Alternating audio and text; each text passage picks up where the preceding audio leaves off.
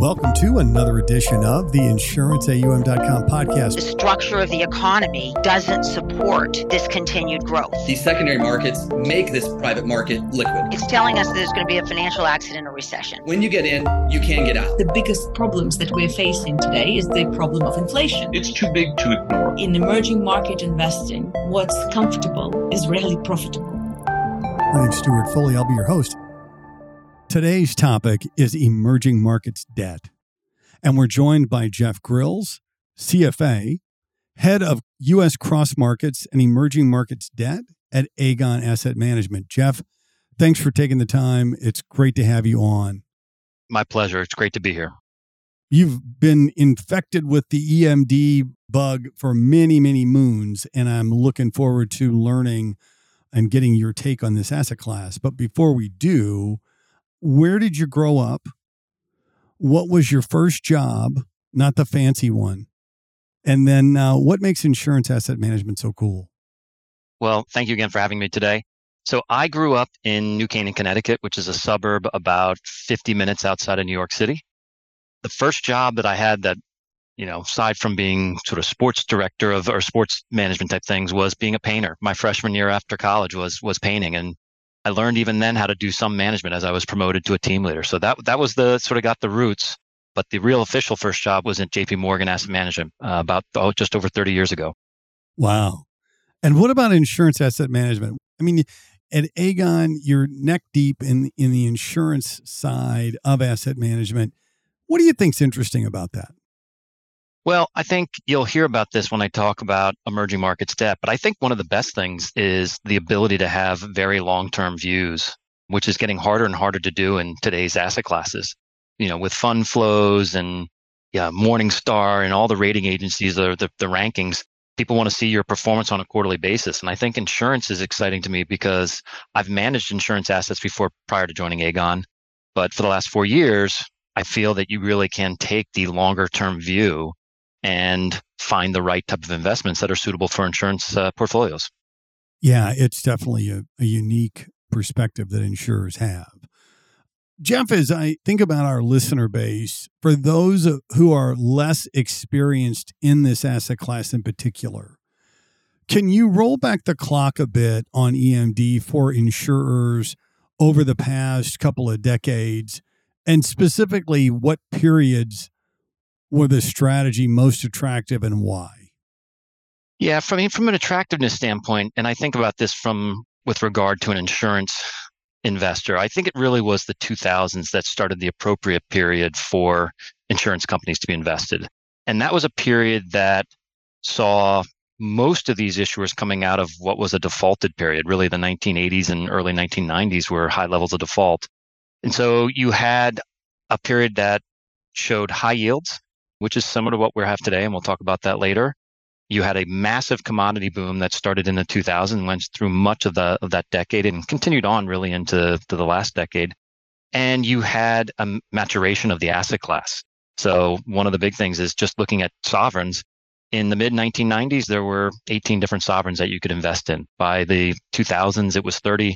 Today, it's 76 alone. So I think just the growth of the asset class creates the great opportunity, but when you get to high levels of yields tend to dictate the return that you're going to get. And so we're close today with the types of yields that we're seeing. And those are the types of periods that I think we should be looking out for. In terms of, I do think that the other thing to highlight, just what's different over the last 15 years, is the transparency. So again, if you go back to just prior to my starting to managing emerging market assets, which I started managing assets in 97, 98, but you go back to the Mexican peso crisis in 1994, they reported their international reserves twice a year. They defaulted in December of 1994, and the reason that happened is that everybody started to figure out that they had run out of reserves. The last report was from June. Today, you get central bank reserves on a weekly, daily basis. So to me, there's been just a broad evolution, which I can spend tons of time on and we can dig into if you want to. But that's the other things that have just changed for the listeners out there, is EMD is not the same asset class it was 20 years ago, much less 10 years ago. And just reflecting on insurance companies in particular, what can you talk about with regard to the quality profile, yield versus total return, NAIC, RBC considerations, things like that? Well, I think one of the big things I talked about the maturation of the asset class. And I think it's important to note that just credit quality alone is the big thing that has changed over the last 30 years. If you go back to when I first started in this industry, almost 100% of EM issuers were double B or below rated. They were considered high yield issuers. Today, that stat has changed quite a bit. As a matter of fact, 58% of the emerging market sovereign index is investment grade. It got as high as close to 70%. So there's a big opportunity for insurance companies to own emerging markets, which offers a higher yield or spread generally than many of the other alternatives, but at ratings that aren't necessarily punitive to an insurance company from a credit quality standpoint. So necessarily having to have the right types of reserves or the NAIC types of considerations that we used to have. The other part is that generally speaking, although we're not quite there today, EM tends to have a premium to most of the other developed market options. So you tend to get this spread pickup because there's this perception that I think still exists that EM is going to be ruled by dictators and there's going to be lots of coups and there's going to be lots of risk. And some of that is true. There are some parts of our market that do have problems. You've seen coups that have been proliferating Africa, but that doesn't mean there's not great opportunities. And as long as they're priced appropriately, and an insurance investor has the time frame to make sure that they can underwrite that view for the time needed to see, it play out, you can see a lot of fundamental improvement in much of this asset class. So I think that's the big, starting point for an insurance company to think about is that it offers a increase in yield and it offers an increase in return, and to a certain extent, some diversification just with the better credit quality. Jeff, that's great. So my attention kind of focuses right now on central banks.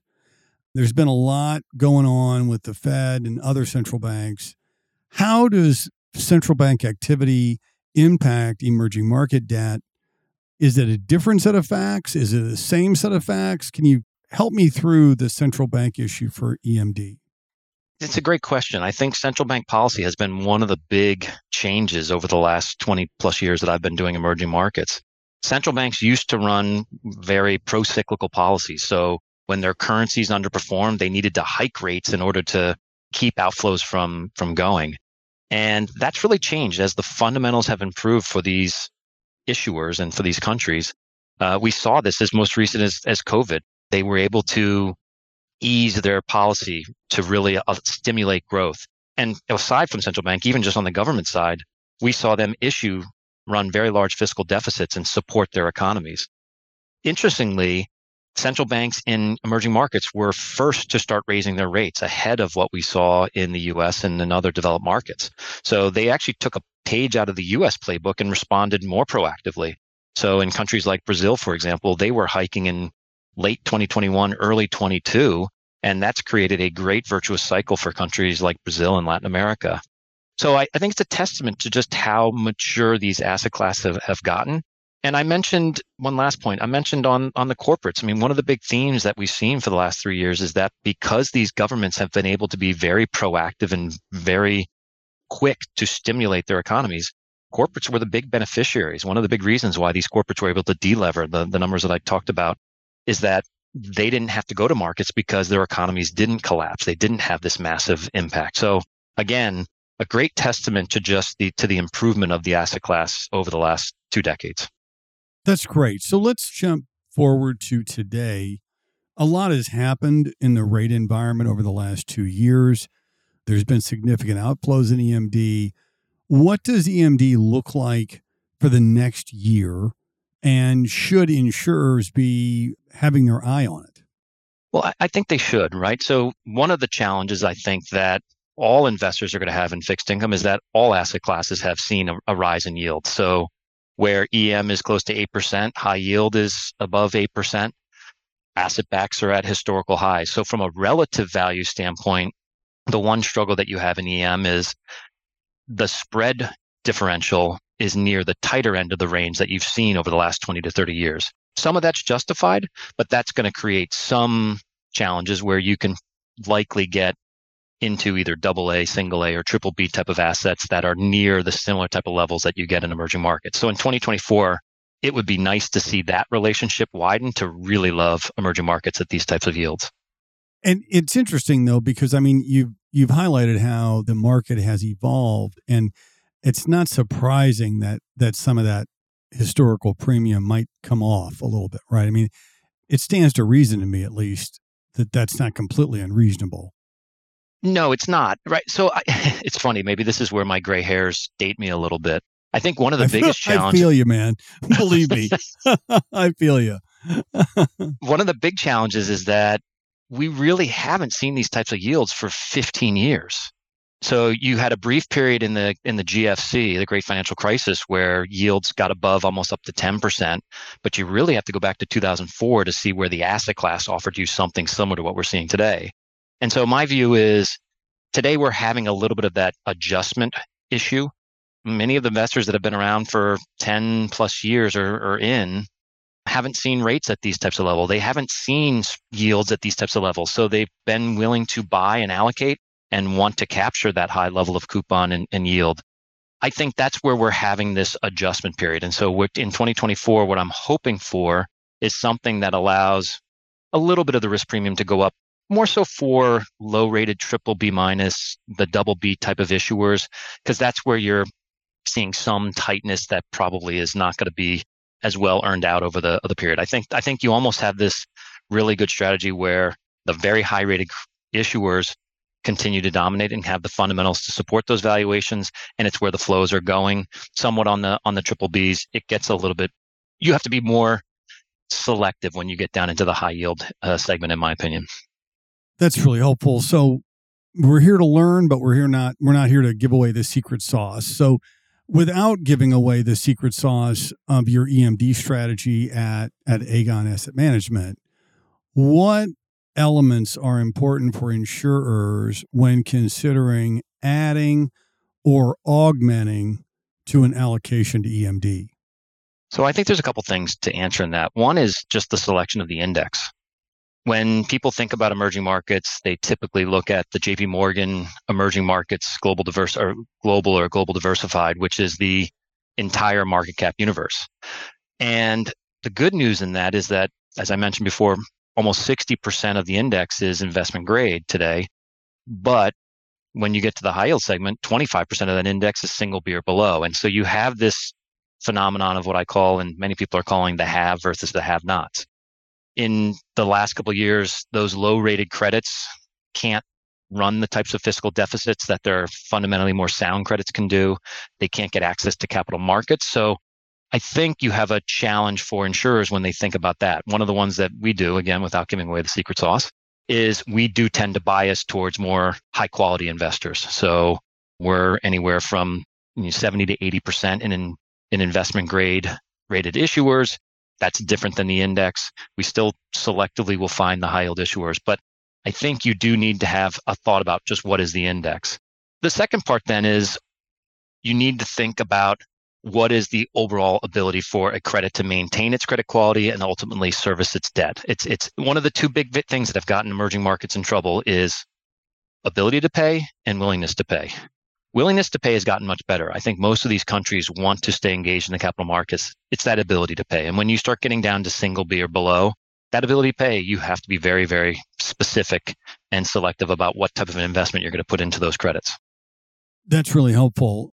In response to my first question, you mentioned some interesting things historically regarding the asset class, and you gave us a great backdrop there. But I want to bookend that just a little bit. What is new or impactful that you find exciting about EMD right now? Well, one of the things that's definitely new and impactful is just the expansion of the asset class. As I mentioned 20 years ago, it was a sovereign-only asset class. Today, you have local, which isn't used as much by insurance companies, but you also have the expansion of corporates.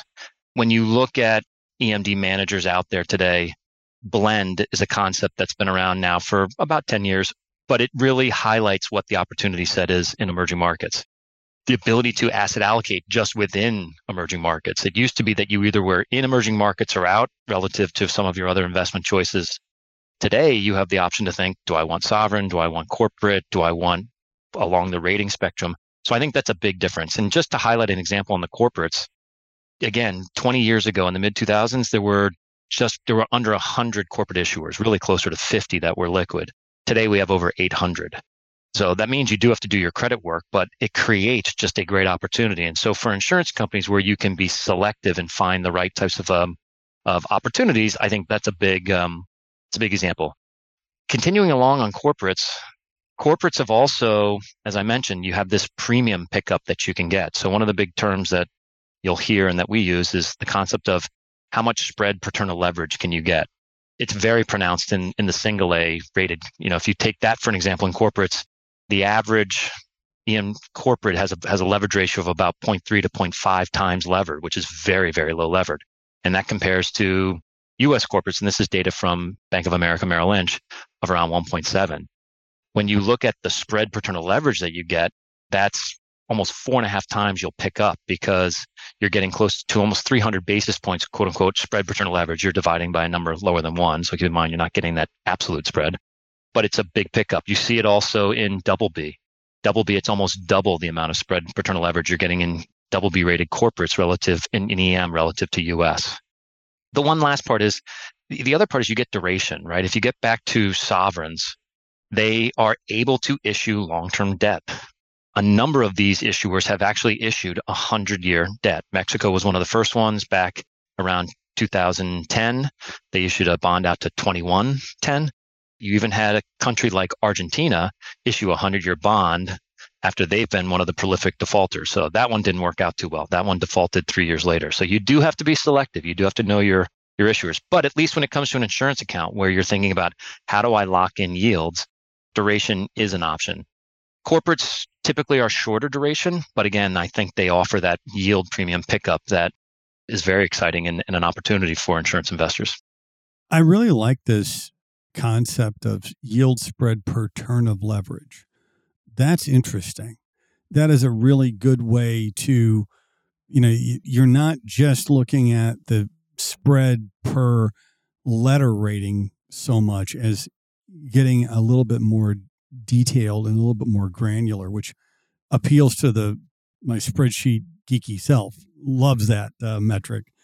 But let's talk about the elephant in the room, which is country selection. With so much going on around Russia, Ukraine, Israel, Gaza, China, Taiwan, and others for that matter, how should insurance companies think about this so they can still sleep well at night and still have an EMD exposure?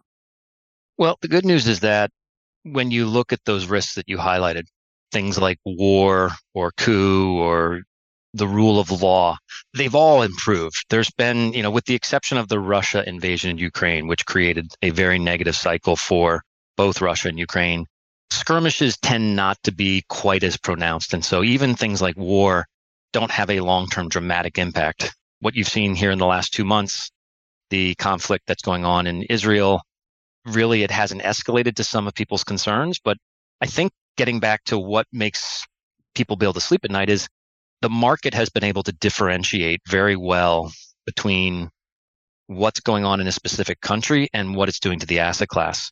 When you had the Mexican peso crisis, which I mentioned before back in 1994, Mexico came under severe pressure, the entire asset class sold off. In 1998, when Russia defaulted, the entire asset class got hit. Same for Brazil in 99, Argentina in 2001.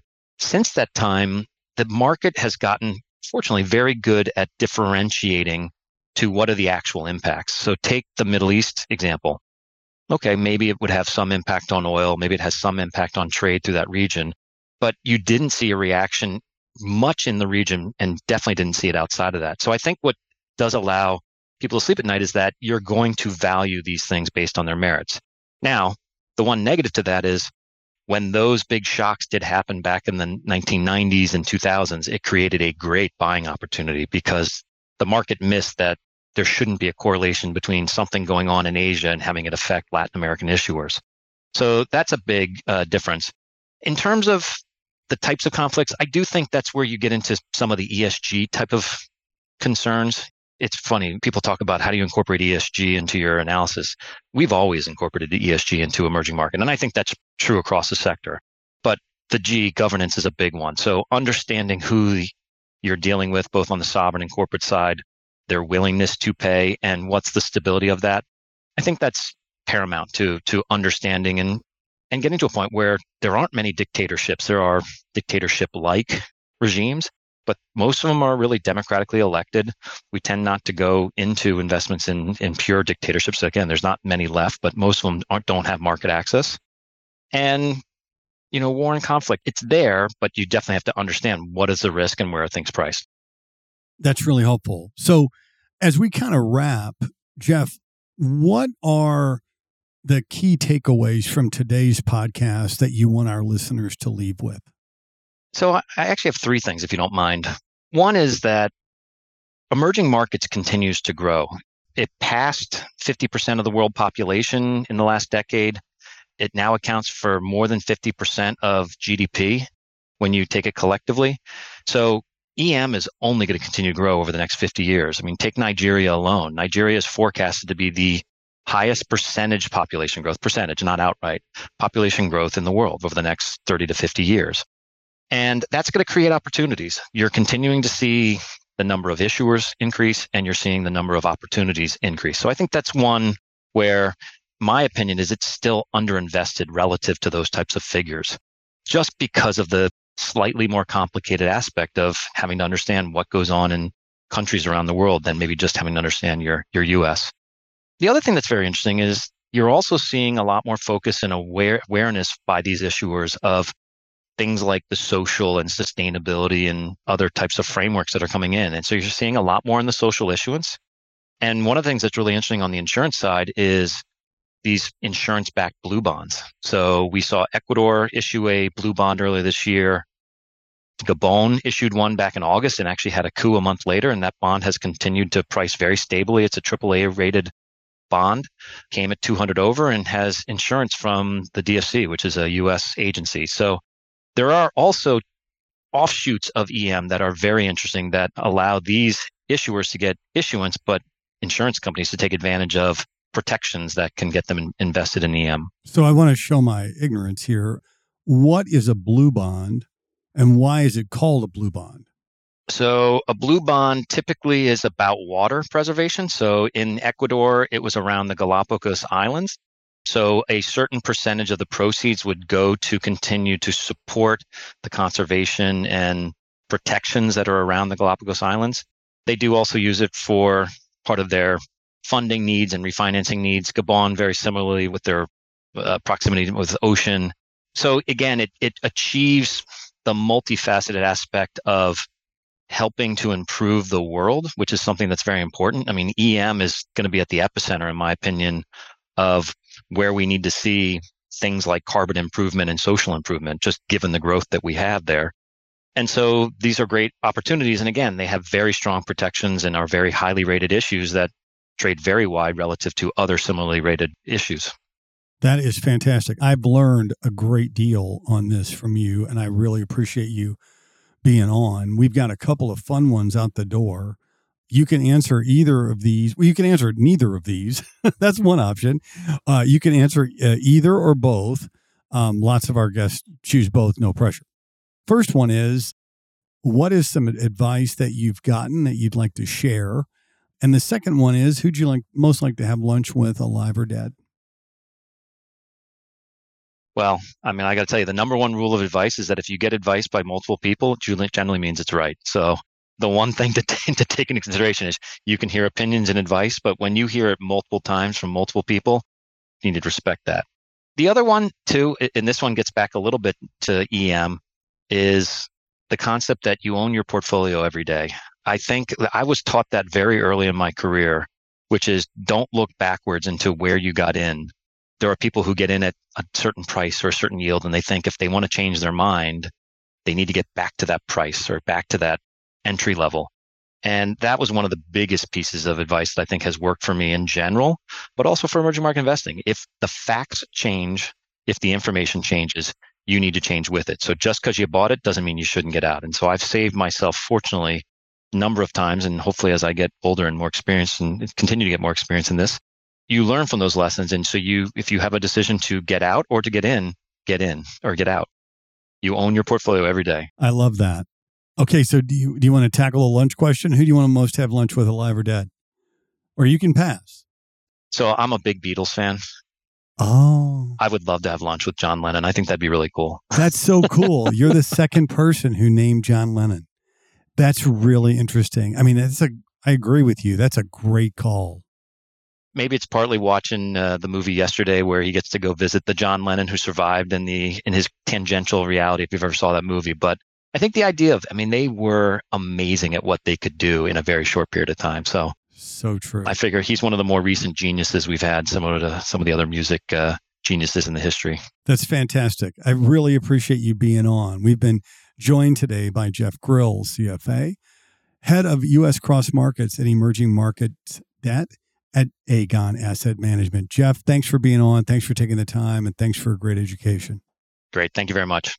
My pleasure. And thanks for listening. Please rate us, like us, and review us on Apple Podcasts, Spotify, or wherever you listen to your favorite shows. My name is Stuart Foley, and this is the InsuranceAUM.com podcast.